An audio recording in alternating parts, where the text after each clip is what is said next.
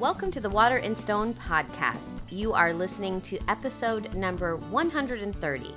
Our Sunday worship service for August 25th is prayer. It is the first in our series, Loud and Clear. Everything starts with a deeper connection to God. See Spirit at work in your life, and you're on your way to a life that works. So our scripture today, there it is. Mark 11:23. Truly I say to you, whoever says to this mountain, be taken up and cast into the sea, and does not doubt in his heart, but believes that what he says is going to happen, it will be granted him. It's a big deal. I don't know about you, but I've spent more than one time in my life thinking that there is a mountain between me and whatever it is that I need to have happen in my life. There's a mountain between me and love, between me and being able to pay the bills, between me and a life that works, between me and the doctor telling me I get to go home from the hospital or whatever it is. People have that experience where it feels like whatever it is between me and my good is just insurmountable. Sometimes when you come to church and they tell you, you can do anything, it feels like a line. I don't feel like I can do anything. Look at this thing. Look at this mountain. But I got to tell you, there is something amazingly powerful about the moment, and I know this because I speak from real experience. There is something amazingly powerful about the moment when you say, you know what, I can't do this. I can't do this. This has got to come from someplace else. And I know that sounds weird in a world where we're supposed to just master every single moment. We were supposed to know every single thing. You can get on your phone and get immediate validation before you leave the house that your hair and makeup is good. You can find out the weather everywhere you're going to go. You can get all kinds of validation about every moment. You can maximize your schedule and your to-do list. You can know every single thing in a world where we are supposed to master every detail, know everything. It seems to me sometimes that we are living in a world where it is really easy, or seemingly really easy, to live without any faith in anything at all. Because I got it all on paper, so to speak. And in a world like that, when I tell you that there is something absolutely magical, transformative, liberating about going, I don't got this. Think about what that means. I'm asking us to look in a different place, because the magic happens when I say, I of myself can do nothing. I didn't write that one. There's something magic that happens in that moment. So where does it come from? That's the question. But as it turns out, that little piece of Scripture has the foundation of the whole deal. So as we often do at the beginning of these, here is your moment of review. When you think about what Jesus is saying in that little moment, He gives us a foundation for how prayer can work and how this whole thing, whatever you want to call it, can really work. It goes like this. If you believe in your heart and do not doubt, you can say to the mountain, be up and cast into the sea, and it will be done for you, granted to you. You don't have to do it. It's done for you. Isn't that important? We don't pray for bigger muscles. We don't pray for the ability to get up a half hour earlier and maximize our to-do list. We pray that it gets handled, because this is not me that does the work. It is the Father. So if I think about those three steps, they constitute see, speak, surrender. This is the review, right? Because we know about this. Prayer doesn't start with what you say, and that's a big deal, because some people think that prayer is just about learning the right combination of words, like it's a password to a treehouse. But prayer doesn't start with what you say. Prayer starts with what you see. If you have faith in your heart and do not doubt, it starts with what you see. Let's be the kind of people that are looking for good, looking for miracles, looking for little moments where I didn't know how that worked, but man, oh man, it worked. And if you think about your life, you're loaded with them. It's not hard to find if you look. Be so filled with the vision of something bigger. And you know what? I don't even care if you call it God. It is God, but God's not into brand recognition. Start where you start. If it's beauty or truth or justice, if you're just amazed at something, start there. You'll get to God. But get so filled with what you see that you can't shut up about it. see, and speak. You're going to get so filled that you can't hold still. And you know that feeling when you're so inspired, when something is so true, so beautiful, when you love so big. You say to the mountain, be up and cast into the sea. And then it'll be done for you. You let it go. And man, oh man, I don't know about you, but sometimes that's the hardest part for me, is the part where you actually let go of it and let God actually do what God's here to do. Let it go. And if you learn how to see and speak and surrender, you got this. Your moment of review is concluded. That's not all there is to say, though, because the deal is there are all kinds of ways to get there. That's just the foundation. We got to have a blueprint. We got to have a building. We got to have the whole deal.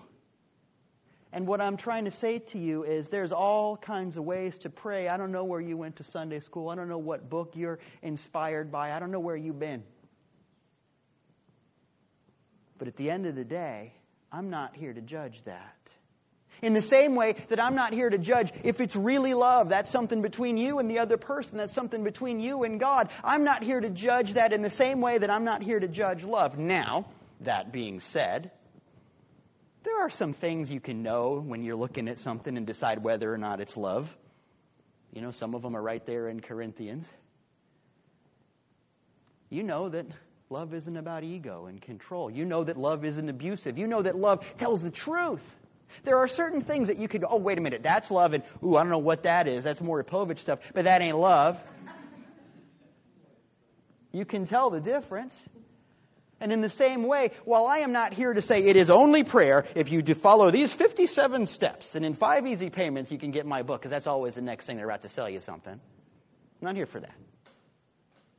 But there are certain things you can look at in the same way you can say, that's love and that's not. You can say, here's the deal. I know that if these things are going on, it's prayer.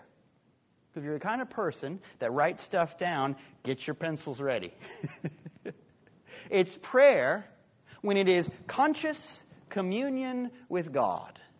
Prayer is conscious communion with God. So in other words, however you get there, you can't pray accidentally. You got to be conscious.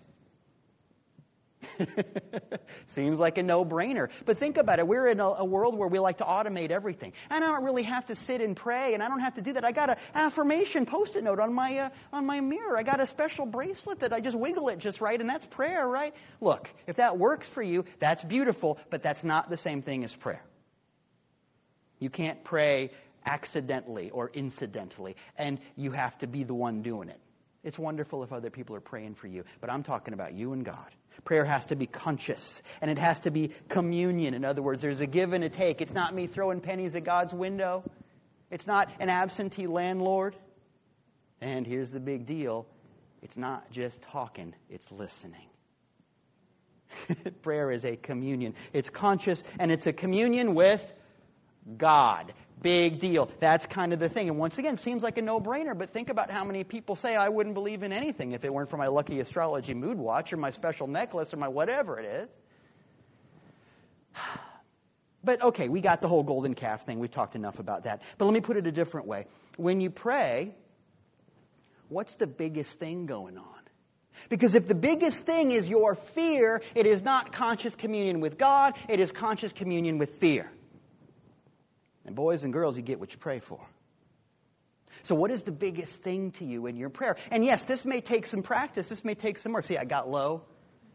You got to sit in that for a minute, in a horse stance. You got to sit in that for a minute because work on what the biggest thing for you is in your prayer. And you know you're on the right track, and this is a process, and we practice it, and we get better and stronger at it. But it's prayer, no matter how you get there, no matter what words you say, no matter what book you read, no matter what workshop you've been to, it's prayer if it's conscious, if it's communion, and if it's with God. That's the deal. So, in other words, prayer is a conversation. Who the heck are you talking to? That's the short version. Like I said, that's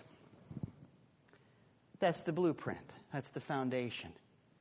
And if it helps you to think about prayer as the process of going to a temple, that's a nice way to visualize all of the things you got to do to get into that prayer process. Now, we know that God is everywhere. God isn't just in certain buildings or whatever, but just to imagine it. Imagine you're going to a special place. Imagine it's a Sunday morning. Imagine it's some kind of pilgrimage. Imagine that kind of a situation. Too much? All right, I'll tell you a different story.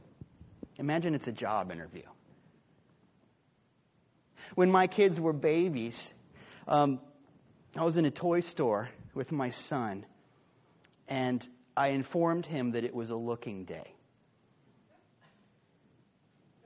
You have to be very clear about that. We're going to sign some things before we go into the Toys R Us. I informed him it was a looking day. And the reason it was a looking day is because our young family, plain and simple, we didn't have any money. Jenny had worked as a telemarketer. I was doing computer stuff for an insurance agent. I had sold used cars. Wasn't great at it. I just wasn't.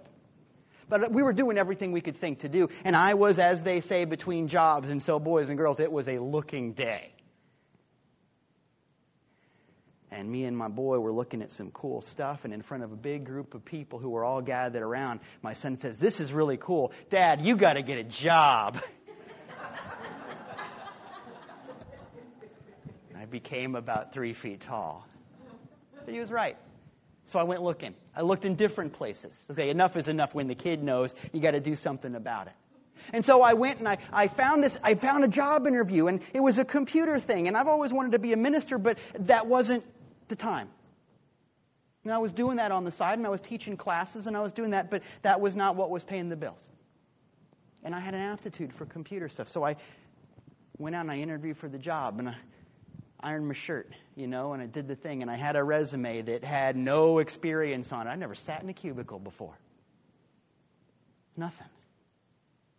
But I did okay. I did good on the interview. We talked, and I talked about why I love this and how I knew the stuff. They asked me technical questions, and I had good answers and all of that. Did all right. And it came to the part at the end of the interview when the lady who was going to be my boss said, "Look, Dieter, there's a lot of people interviewing for this job. It's a good job, but all of them, except you, have been to school for this. It says here you have a degree in theology." Yeah. "And all of the people interviewing except you have experience. You don't." "Yeah." And I started to kind of trail off, as you do when you realize you're done. And she said, "But I just got to know, why should I hire you?" And I did something you're not supposed to do in a job interview. I told the truth. And I looked her right in the eye, and I said, "None of them need this job as bad as I do." And I said, "I will earn it every day." And she looked at me, and she looked down at her paper, and she looked at me, and she said, "You're hired." And I said, "Okay." But you know what? That's the process. Prayer is a process of deciding that you need a change. It's a process of getting yourself together. It's a process of showing up and stating your case. And it's the process of saying, "I need this." And that's a big deal, because for so many people, they think that prayer is just this, I know everything, and it's just me and my ego telling God what to give me like he's Santa Claus. And then you walk away. But it ain't prayer unless there's that moment of, this has got to happen. Dad's got to get a job. But it's also the process of saying, okay. That's what it is. So it all starts, this prayer process starts with centering. This is the first step. There are 5. This is step 1. Step 1 is centering. And all that means is you decide that you're going to do this. It's the prodigal son moment when he gets up out of the pig slop and says, "You know what, I'm going home." It's the dad's got to get a job moment. It's the moment where you say, "Okay, I'm in this. I got to look in a different place for my answers." The centering step is you doing whatever you need to do to get into the prayer space. Once again, God doesn't care if you light candles or not. God's already ready for you. Right? This is about you getting ready for God. And so, no rules, just right. Although I wouldn't pray at the Outback. Although after you've had an awesome blossom or whatever they call it. No, that's Chili's. Anyway. Whatever you need to do. Some people like to sit on a cushion on the floor. Fine. Once again, God's already ready for you. What do you need to do? Some people have headphones and nature sounds. Fine. As long as you don't think that somehow that makes you spiritual, as long as you remember this is just me getting to the place where I can be ready for God because I know God's already ready for me. Center, however you need to center. And try different stuff. Try different times of the day, different places. Try with the lights off. Try whatever. Get up in the middle of the night. Try stuff. What do you need to do to get out of the way? That's the question. And you'll know when you get there, you'll feel it. And at that place, say a prayer. Say the prayer that was meaningful to you in Sunday school. Say the Lord's Prayer. Say our invocation. Say something so that you can say to yourself, no, this is prayer time. This is special. That's the point of the centering step. And you'll know when you did it. Easy. Although sometimes I work on this with people on a one-on-one basis, and just that takes weeks. So it's okay if you can't sit still. It's okay if, oh, wait a minute, Candy Crush. It's okay if stuff happens. Take your time for God, because God has taken time for you. So that's centering. And the next step is blessing. So if you're walking up to the temple, imagine that you're at the front door now. What do? You wipe your darn feet. Jesus says that if you're going to go into the temple and you've got a grudge against your brother, you better not go in. Go make peace first. You know why? This is a deeply important and mystical moment. Here's how this works. Whatever you take into the temple, in other words, whatever you take into the conscious presence of God, whatever you take into prayer, you're going to get more of in your life. So wipe your feet. If you go into prayer with a grudge, with anger, with fear, with resentment, man, oh man, you know you don't want more of that. You don't want to put that into the machine. It is a magnifier. You don't want to say, God, here's what I'd like more of. Jerks. God's like, I sent you a bunch. Okay. Doesn't work. And you're done, right? So the blessing step is about really blessing other people. Step 2 has to do with, it's the F word, forgiveness. You didn't think I was going to say forgiveness, but it's Sunday. Come on. Forgive. Really forgive.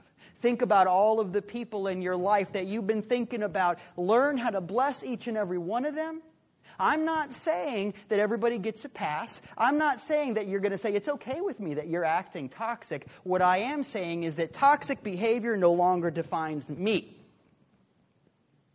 The thing that I like to say when I'm in that part of my prayer time, and I do this every day, the thing that I like to say is, you know what? Everyone has room in my heart today. You don't get a pass, but you got room in my heart. So what can you do to bless each and every person? What can you do to see them happy, not on your terms, but on theirs? What can you do to really forgive? And once again, this might take you one shot, and it might take you the rest of your life. Forgive. How do you know when you're done? You know when you're done when you can start to forgive yourself. Step 2. So we got centering and we got blessing. And this is step 3. It's called offering. I don't know about you, but I've gone to church my whole life. And one of my favorite things about being a little kid and going to church was when I would wake up, and my parents were both ministers, so they'd be gone. I'd wake up in an empty house and walk across the parking lot, because the house was in the parking lot of the church. I would walk across the parking lot to go to church. But before I did, there'd be Eggos, make yourself some breakfast, and there'd be a quarter. That was my offering. And that quarter was important to me. I don't know how shiny it really was, but in my memory, it was like the sun. Every single Sunday, this was a magic item because it meant I got to go participate in this thing that even as a little kid, I knew that that's where I was supposed to be. Did you have a situation like that? Something like that, maybe? Where this is the thing I'm supposed to do, and I couldn't hold still. I had this quarter. I wasn't even listening to anything. It was time to put the quarter in the thing. I did the thing. Yay, I did church. People say that kids are selfish, but in my experience, it's quite the opposite. Because kids want to do the offering. They want to give a thing. Look at what I can do. That's what kids say. Kids are interested in the gift. They're not selfish at all. I am this explosion of growth and activity and magic, and I just want to give it to the world. That's what kids do. It's only adults, as you start to get old, that you start to think about what's in it for me. Kids think about what's in it from me. And if you change your mind about that, you'll get younger.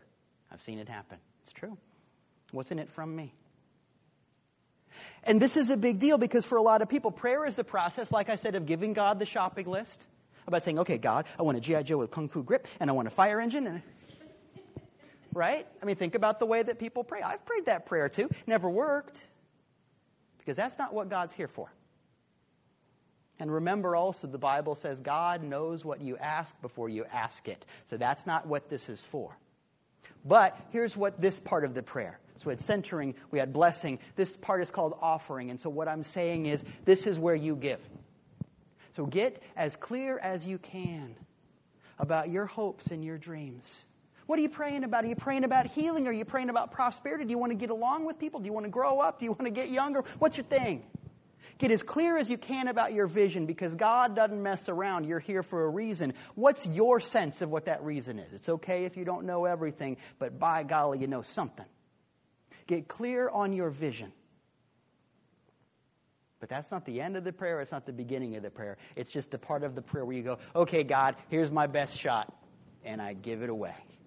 Here you go, God. Here's my version of this. What do you think? Because I know that you know better than me. So can you get clear on that? Can you be a visionary about that? Can you think about it and then go, okay, what do you got? This is the best of me. I got a list. I edit it every day. I think about it all the time. I know there's things I'm here to do, but I know that God knows better than me. Can I offer that up? That's what you're here for. Step 4. So you've been talking. Now it's time to listen. Centering, blessing, offering, listening. It's amazing that people don't have that in their prayer thing. They pray like a tobacco auctioneer, thinking if I can just get enough words in there, I'll get a soul out of God and I'm good. But here's the thing. The last thing I need is more of my dumb ideas. I'm the one that got myself into trouble in the first place. What I want when I pray is a bigger idea. Remember, this is the I need this job. So learn how to listen. So how do I listen to God? Good question. But wait a minute, you know the answer. How do you listen to anybody? You sit still and you wait. Sit in it. You've turned off the lights. You're sitting in a comfortable chair. You've done that stuff. You've done your forgiveness work. You've thought about what it would be like if your prayer got answered. And now you sit and you wait. That's it. Now, it might help to think about infinity. There's something magical that happens when you just stop thinking about your problem and you start thinking about God. That's a nice thing to put in the back pocket there. Stop thinking about your problem and start thinking about God. Doesn't even matter what. You want to imagine that you're at the beach and you count grains of sand. Isn't it amazing that there's infinity everywhere, that the horizon goes on forever? And isn't it an amazing thing that I live in a world where people fall in love? Isn't it amazing that I live in a world where someone invented donuts? If the aliens came down and said, we want to put a highway here, can you tell us why planet Earth should survive? What would you tell them? Maybe that's what you think about. We live in a world where there's Chuck Berry. I don't know, whatever it is. Think about the awesome whatever it is. Fill yourself with the mystery and the amazingness. Think about what it feels like when you fall in love. Think about the fact that your life, no matter how rough it has also been a series of amazing miracles when you didn't know how it was going to work out, but here you are. Think about what you got to think about.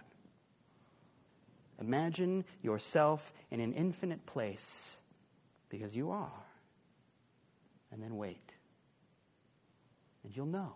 You'll know when you're done with the listening step, because you get the breath of, oh, wow, okay. Just a wow moment. Not a big deal, but just, oh, yeah, man, that's amazing. Paul Simon wrote all those songs. Pretty cool. I'm not here to judge that. What's awesome to you? Cultivate it. Practice awesome. And finally, step 5 is closing. You're done, right? Well, kinda. What do we say at the end of our prayers usually? We say, Amen. And what does that mean? It doesn't mean aloha. It doesn't mean peace out. There's no dab at the end of the prayer. It doesn't mean any of that stuff.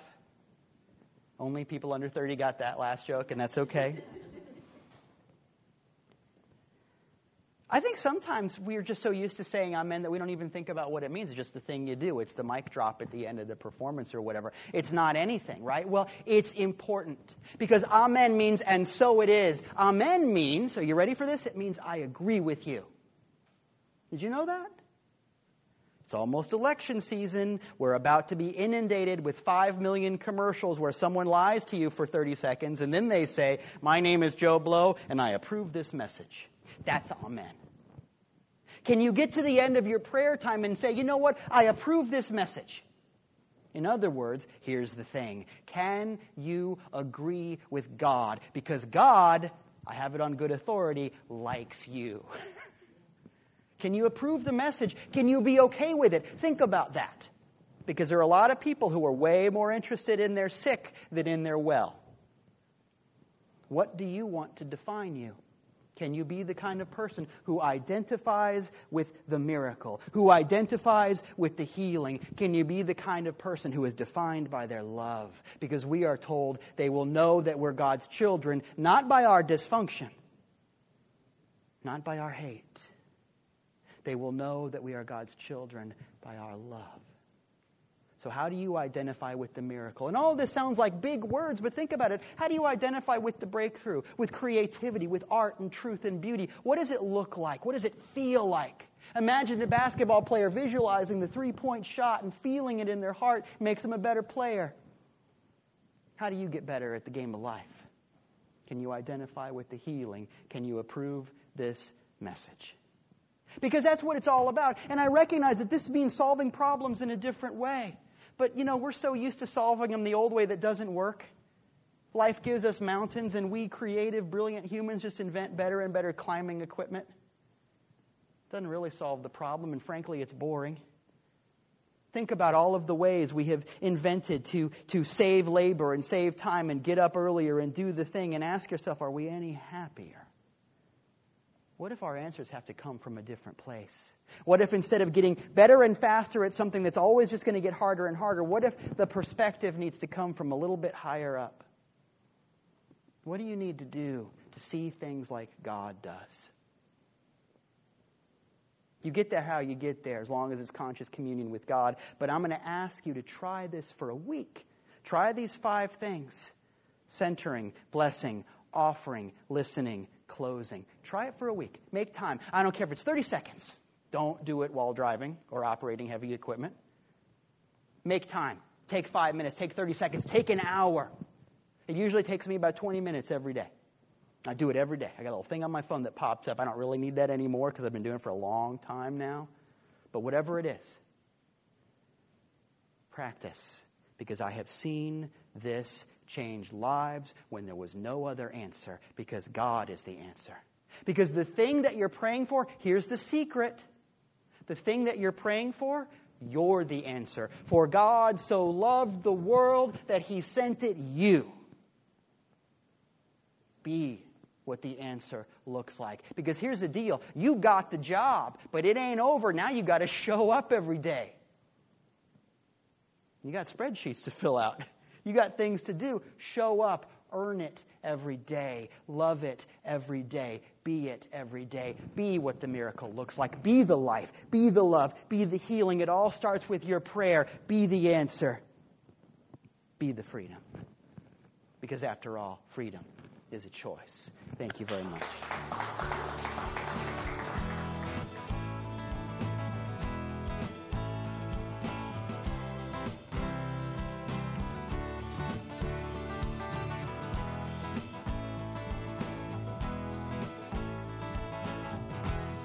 Hey, this is Dieter Randolph, and I just want to thank you for taking the time to listen to the lesson, and hopefully for taking some time to apply what we talked about in your life. That's where this really happens. I love the idea that church isn't something that happens to you, but rather something that happens through you. What you do, based on what you've heard, can change your life and really change the world. This is just the beginning of a bigger journey, and if you want to continue your journey with us, I'd love for you to like and subscribe us on YouTube, where you can watch the videos. Come join us in person. Our street address and all kinds of information is at our website, waterandstonechurch.com. All of that sort of thing. If you want to give electronically, that's where to do it. If you want to connect with us on social media, and you really should, do that there, waterandstonechurch.com. Thank you for being a part of this work.